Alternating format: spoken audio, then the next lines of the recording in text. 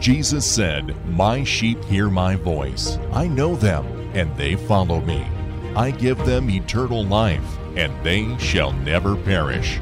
Speaking to his flock in the Archdiocese of Portland in Oregon, we join Archbishop Alexander Sample as he reflects upon our faith, culture, and life in the Church on The Voice of the Shepherd. Joining Archbishop Sample is your host, Dina Marie Hale. And now, The Voice of the Shepherd. Welcome to The Voice of the Shepherd. I'm your host, Dina Marie Hale, and along with me is Archbishop Alexander Sample. And today we're going to discuss the beautiful feasts of All Saints and All Souls. And as we begin to remember those that have gone before us and to pray for those who have gone before us, Archbishop, would you please lead us in prayer? Yes, in the name of the Father, and of the Son, and of the Holy Spirit, amen. Amen. Good and gracious God, you are the source of all goodness and of every blessing under the heavens. We thank you so much for the gift of new life you have given us in your Son, Jesus, and how you have called us into a communion with one another, that we are one body in your Son, Jesus Christ. We ask that you help us during these days of November to celebrate with great joy this great communion of saints, those that are in heaven and enjoy the beautiful vision of your face for all eternity, those who are still undergoing their final preparation and purification for that glorious presence, and those of us still here on this earth, still part of this communion of saints as we continue to journey as pilgrims in this world toward our heavenly homeland. Help us to be built up into one, as your Son prayed. And all of this we ask through Christ our Lord.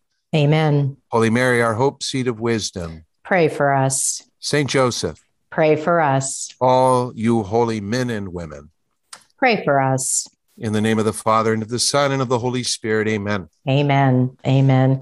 Well, I'm so glad, Archbishop, you mentioned in this month of November, and it reminds me, one of the things over the years that has been significant to me is walking into a church in the month of November and seeing somewhere this list of names of the men and women over the last year who have died in that parish community. And just that this is a month where we honor and remember our most recently deceased. And maybe we can just open with that beautiful tradition. I didn't have that tradition growing up as a Lutheran. And so as I was introduced to this All Saints and All Souls feast, it really has been powerful to think about who in my own community have we lost in this last year, and to remember them and to pray for them. Yes, I think, and actually, Dina Marie, that's a relatively recent tradition, or at least, to put it on some sort of very visible public display, the names of those who have died in the past year. But it is a very beautiful thing to do, that at All Souls Day, we remember all of our beloved dead, all those who have died, and that, we aren't certain are canonized saints, that are saints in heaven. We pray for all the deceased, that they be finally ushered into God's holy presence. But this way of remembering, especially those who have died in the past years, is especially important, and I think very poignant, really, for people. I remember at our cathedral parish here of the Immaculate Conception, St. Mary's in Portland, that first All Souls Day after my mother died. And because, I'd been seeing the banner that goes up with the list of names every year.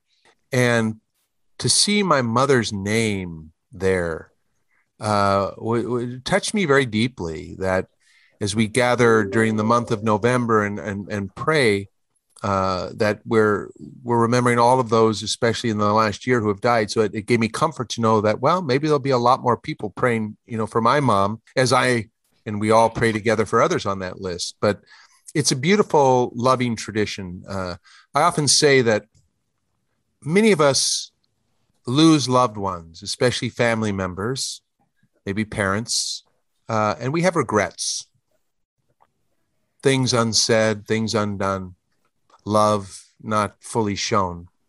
I know I quite honestly have some of those regrets, especially after my father died. I was much, I think, going through that experience as a young deacon at the time. I wasn't ordained a priest yet. I think having gone through it once, I was better prepared when I went through it with my mother. So I took more advantage of that time, those final, months, weeks, and days.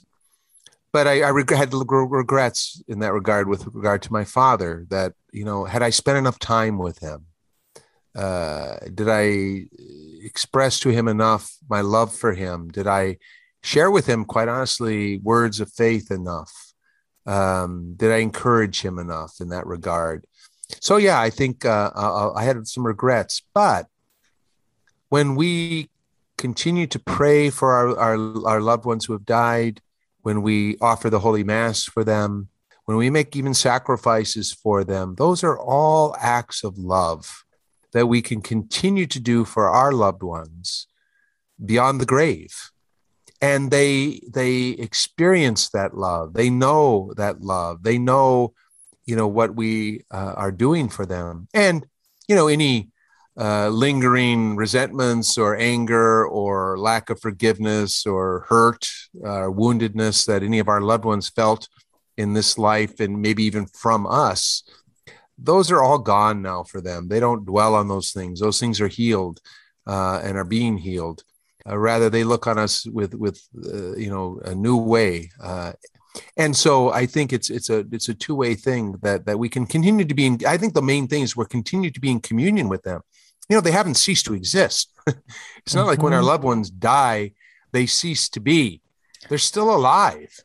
They're very much alive. In many ways, they're more alive than they ever were. And we just don't see them. And yet we can have that communion with them, a communion of love within the body of Christ, the church. So I just think it's a beautiful part of our faith. And I find it personally very consoling. Right. And maybe you can give us a sense, Archbishop, because I think there could be some misunderstanding from people about offering a mass for our loved ones, almost like we can buy our way into heaven. But that's not why we pray for the deceased, or we offer these prayers. And I think over history, there may be some wondering, well, why does the Catholic Church do that? And, once they're dead, isn't that over? But there's such, like you said, communion of saints. There's a purpose, efficacious purpose in our prayer for the deceased, particularly in the Mass. Yes. Well, I think that this is a huge misunderstanding, especially I think a lot of our Protestant friends do not understand the church's position, teaching, practice around this, because they think that, wasn't the sacrifice of Jesus Christ on the cross enough? Why do we need further prayers or sacrifices that we can offer for our loved ones? Well, they are correct that the sacrifice of Jesus Christ on the altar of the cross for our salvation was more than sufficient. It was the perfect reparation for our sins. There's nothing lacking in Christ's passion, death, and resurrection for our salvation. So what we pray for the deceased for is not that they be freed from sin, so that they can go to heaven. Jesus has forgiven their sins if they die, certainly in a state of grace. But our eternal punishment, if you will, for sin is remitted, has been forgiven by Christ. So all of our sins deserve really eternal separation from God. And we use words like damnation, but those are words that don't speak very well to people today. So I prefer to speak about as that eternal separation from God that is extremely painful, because we were made for that. That was the whole purpose for our creation, was to be with God forever in heaven. We're made for eternity, and each of one of us is going to live forever. And that's something I like to remind people. Every single one of us is going to live forever. And we don't have a say in that. We don't have a choice in that. That's how we are made. We are made with an immortal soul. Our soul cannot die. When we leave this world, as I say, we don't cease to exist. So we live on in eternity, and the eternal consequences for our sin, which would be eternal separation from God. I mean, I don't know. I have a hard time sometimes imagining eternity in heaven, quite honestly. And I think, wow, forever?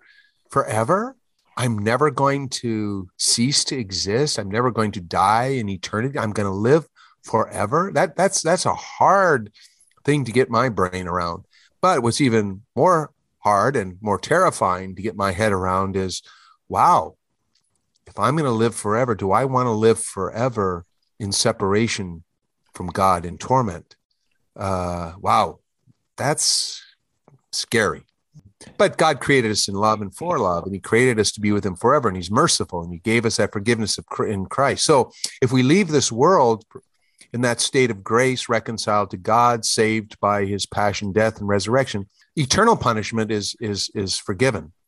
We don't experience eternal punishment, but there are still consequences of our sins that we need to make reparation for. We don't get off, so to speak, scot-free. When I hurt somebody else, I do damage to them, and I do damage to the body of Christ, because we're all one in the body of Christ. So there's a justice to God's mercy as well. He is merciful, eternally merciful, infinitely merciful. That's why he sent his son to suffer and die for us, was so that he could give us that mercy and forgiveness and welcome us into. He paid the price for our sins so he could welcome us into heaven. I mean, that's incredible mercy. But God is just also, and our sins have consequences. And in justice, we need to make reparations for the consequences of our sinfulness. For instance, if I steal from someone, let's say I steal $1,000 from someone, and I go to confession and I confess that, and I'm forgiven for that, I don't get to keep the $1,000. I have to make reparations. I have to restore the harm that has been done. And that's what purgatory is all about. That's what we call temporal punishment for our sins is all about. It's not an eternal punishment. It's only for a time, but we have to make reparation for the harm that our sin has done. Now, in the body of Christ, in this great communion of saints, God has so arranged it so that we can help each other in this regard, so that those of us who are still walking our pilgrim journey on this earth can help our brothers and sisters who are undergoing that purgation, we call it, that cleansing, that reparation for sin, and also the removing from all of our attachments to sin. Now, I don't know about you, Dina Marie. Maybe you're perfect. I think maybe you're perfect, but I have a lot of attachments, Yeah. And I have some attachments to sin, and I need to let go of those. I need to let any strings, any hold that sin has on me to be finally cleansed away from me and purified in me. And that's what purgatory is about. But the beautiful thing is we can help each other. Out of love for us, God allows us to do this. So when I offer a mass for somebody, I'm just asking God through that act to apply the merits of that mass to my loved one or to whoever I'm offering that mass for, so that remission of temporal punishment can be reduced, so that can be partially remitted, so that I can help them. I can sacrifice for them. I mean, isn't that a beautiful thing? Mm-hmm. What parent wouldn't take on suffering for their children in order to spare their children's suffering? I mean, think about that. I mean, I know parents do that all the time. They make sacrifices and embrace willingly suffering in order for the good of their children, in order to spare their children. This is what we do. We can take on some suffering. We can make sacrifices. We can offer prayers in the Mass and our penances and our devotions and our fasting as a way of taking on ourselves some of that punishment and reparation that needs to be made for the sins of our loved ones. I mean, it's a beautiful, beautiful thing and a great loving act. And so that's what we do on All Souls Day and really throughout the month of November, the month of All Souls. Yeah.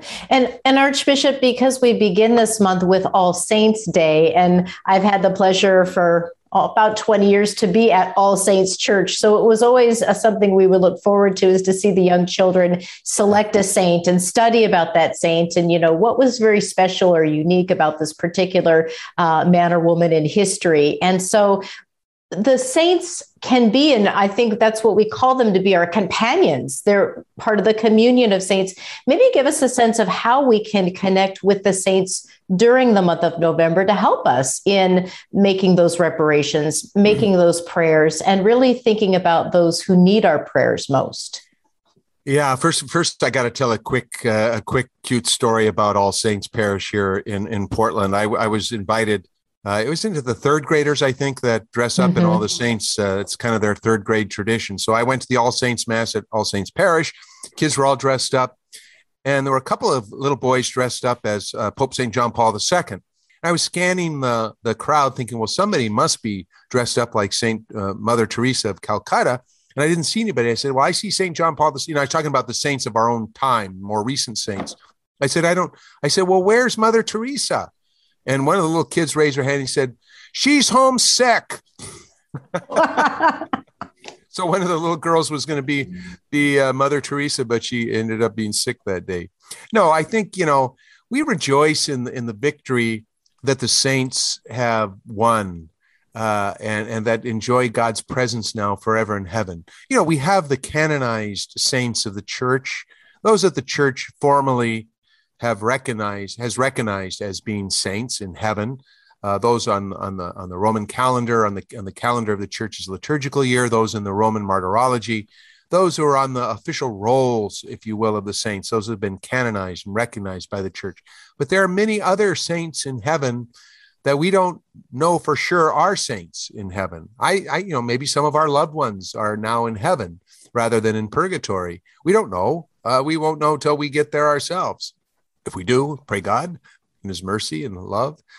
But, we rejoice in their victory. They have, as St. Paul says, they have fought the good fight. They have run the race. They have kept the faith. And now a glorious crown awaits them in the kingdom of heaven, not a crown of leaves that withers and fades, as St. Paul says, but that imperishable crown of eternal glory. And so we celebrate that in them. It's like celebrating the great accomplishments of family members that we love. When somebody in our family achieves some great accomplishment, don't we all celebrate that and we rejoice in that? And if we don't, if we're jealous and envious, well, there's something we need to work on. And so we rejoice in their victory, that they have remained faithful. And we can celebrate that in the saints. So they're there for us as an example of what awaits us, as a sign of what awaits up, a great sign of hope. When we look to the saints in heaven, it's a reminder to all of us of what awaits us, what God intends for us, what we were made for. So they stand as that constant reminder. And so during the month of November, especially in All Saints' Day, we rejoice in the communion of the saints in heaven because they inspire us on and to see what awaits us. Secondly, they are an example of their lives are an example, their lives in this world. I mean, their life in heaven now is a sign of hope for us, of what awaits us. Their life on earth is an example for us to imitate. We can take things from the lives of the saints that inspire us to live our lives in a more holy way. I mean, I hope we all have our favorite saints. I certainly have my favorite saints. And it's mainly because of their life that I rejoice in them, and I feel particularly close to them, and I admire them, and I have a devotion to them. Not just because they're in heaven, but because of their life on earth that inspires me and calls me to be a better disciple, calls me to be more faithful to Christ, show me the way that I too can grow in holiness and achieve that sanctity that God wants for all of us. And third, they pray for us. They're our friends. Mm-hmm. This is the part that I love. They're our friends. They want us to join them. They're spurring us on. They're like our cheerleaders in heaven, kind of, come on, you can do it. You can make it. and they pray for us. They intercede for us and obtain grace from God for us. Now, it's important we realize we don't pray to the saints as if they are little sort of mini gods that have power of their own to grant and bestow grace upon us, but rather they intercede for us with our God in heaven. We say this all the time so that we're not misunderstood by our Protestant brothers and sisters. We're asking them to pray for us. We ask each other to pray for one another all the time. I don't know. I can't count how many times in a week somebody asks me to pray for them, or I promise to pray for them. Well, that's all our brothers and sisters in heaven are doing. They're praying for us. But wow, what a seat from which to pray for us. They're beholding the face of God, for heaven's sake. They see God face to face. They're right there. And I want powerful friends praying for me in the presence of the Lord, especially our Blessed Mother. But they're our friends, and they intercede for us. They really care about us. They really sincerely care that we get to be with them, that we achieve faith's goal, our salvation. And we have special friends. I know in recent months, Saint Therese of Lisieux, the little flower, Saint Therese of the Child Jesus and the Holy Face, she's let me know that she's a special friend of mine. She always has been in my mind anyway, but she's kind of confirmed that in a very powerful way. She's confirmed that, hey, I'm your friend. I'm praying for you, and I'm praying for your priest. So St. John Paul II, he's another big prayer partner for me right now in the work that I'm trying to do here in this local church. Of course, our Blessed Mother and St. Joseph. I could go on and on and on. I got a lot of favorite saints. But anyway, that's what the saints mean for us. And so I think we just need to foster the friendship, learn about them, read about the lives of the saints. You want to be inspired? Yeah. Turn off the doggone TV and pick up a book about a saint. Or if you're going to watch TV, watch some of the glorious stories of the lives of the saints that are out there. If you want to really be inspired, that's where we should look to. Read about them, learn about them, foster that friendship, and then be inspired by them.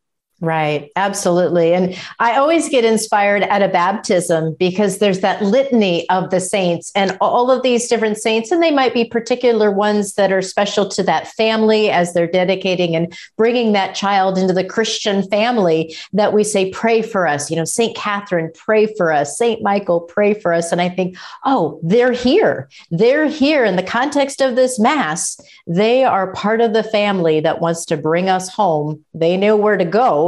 And that's part of our tradition, is to ask those saints to pray for us. And so what an absolute gift. As we approach this month of November, Archbishop, maybe just how we can really utilize this time for ourselves and our own salvation, right? For our souls, but for the souls of those who have gone before us. And I think most importantly, those who have no one to pray for. Those who do not have a family member to pray for, will we remember them and the poor souls, I think we call them, in purgatory. Yeah. We don't hear that terminology as often as we used to, the poor souls in purgatory. And by the poor souls, we meant all of them who are undergoing that purification, which is, there's some pain associated with that as we are purified and cleansed. I often think about, I've used this image before. If we've lived in darkness, let's say we've lived in a dark cave and our eyes have not been accustomed to the light, you can't just bring us out into the bright sunshine. It would be too painful for us. So we're gradually introduced to the light. And I think that's what, purgatory sort of does for it. It gradually introduces us into the light of eternity, the light of God's face.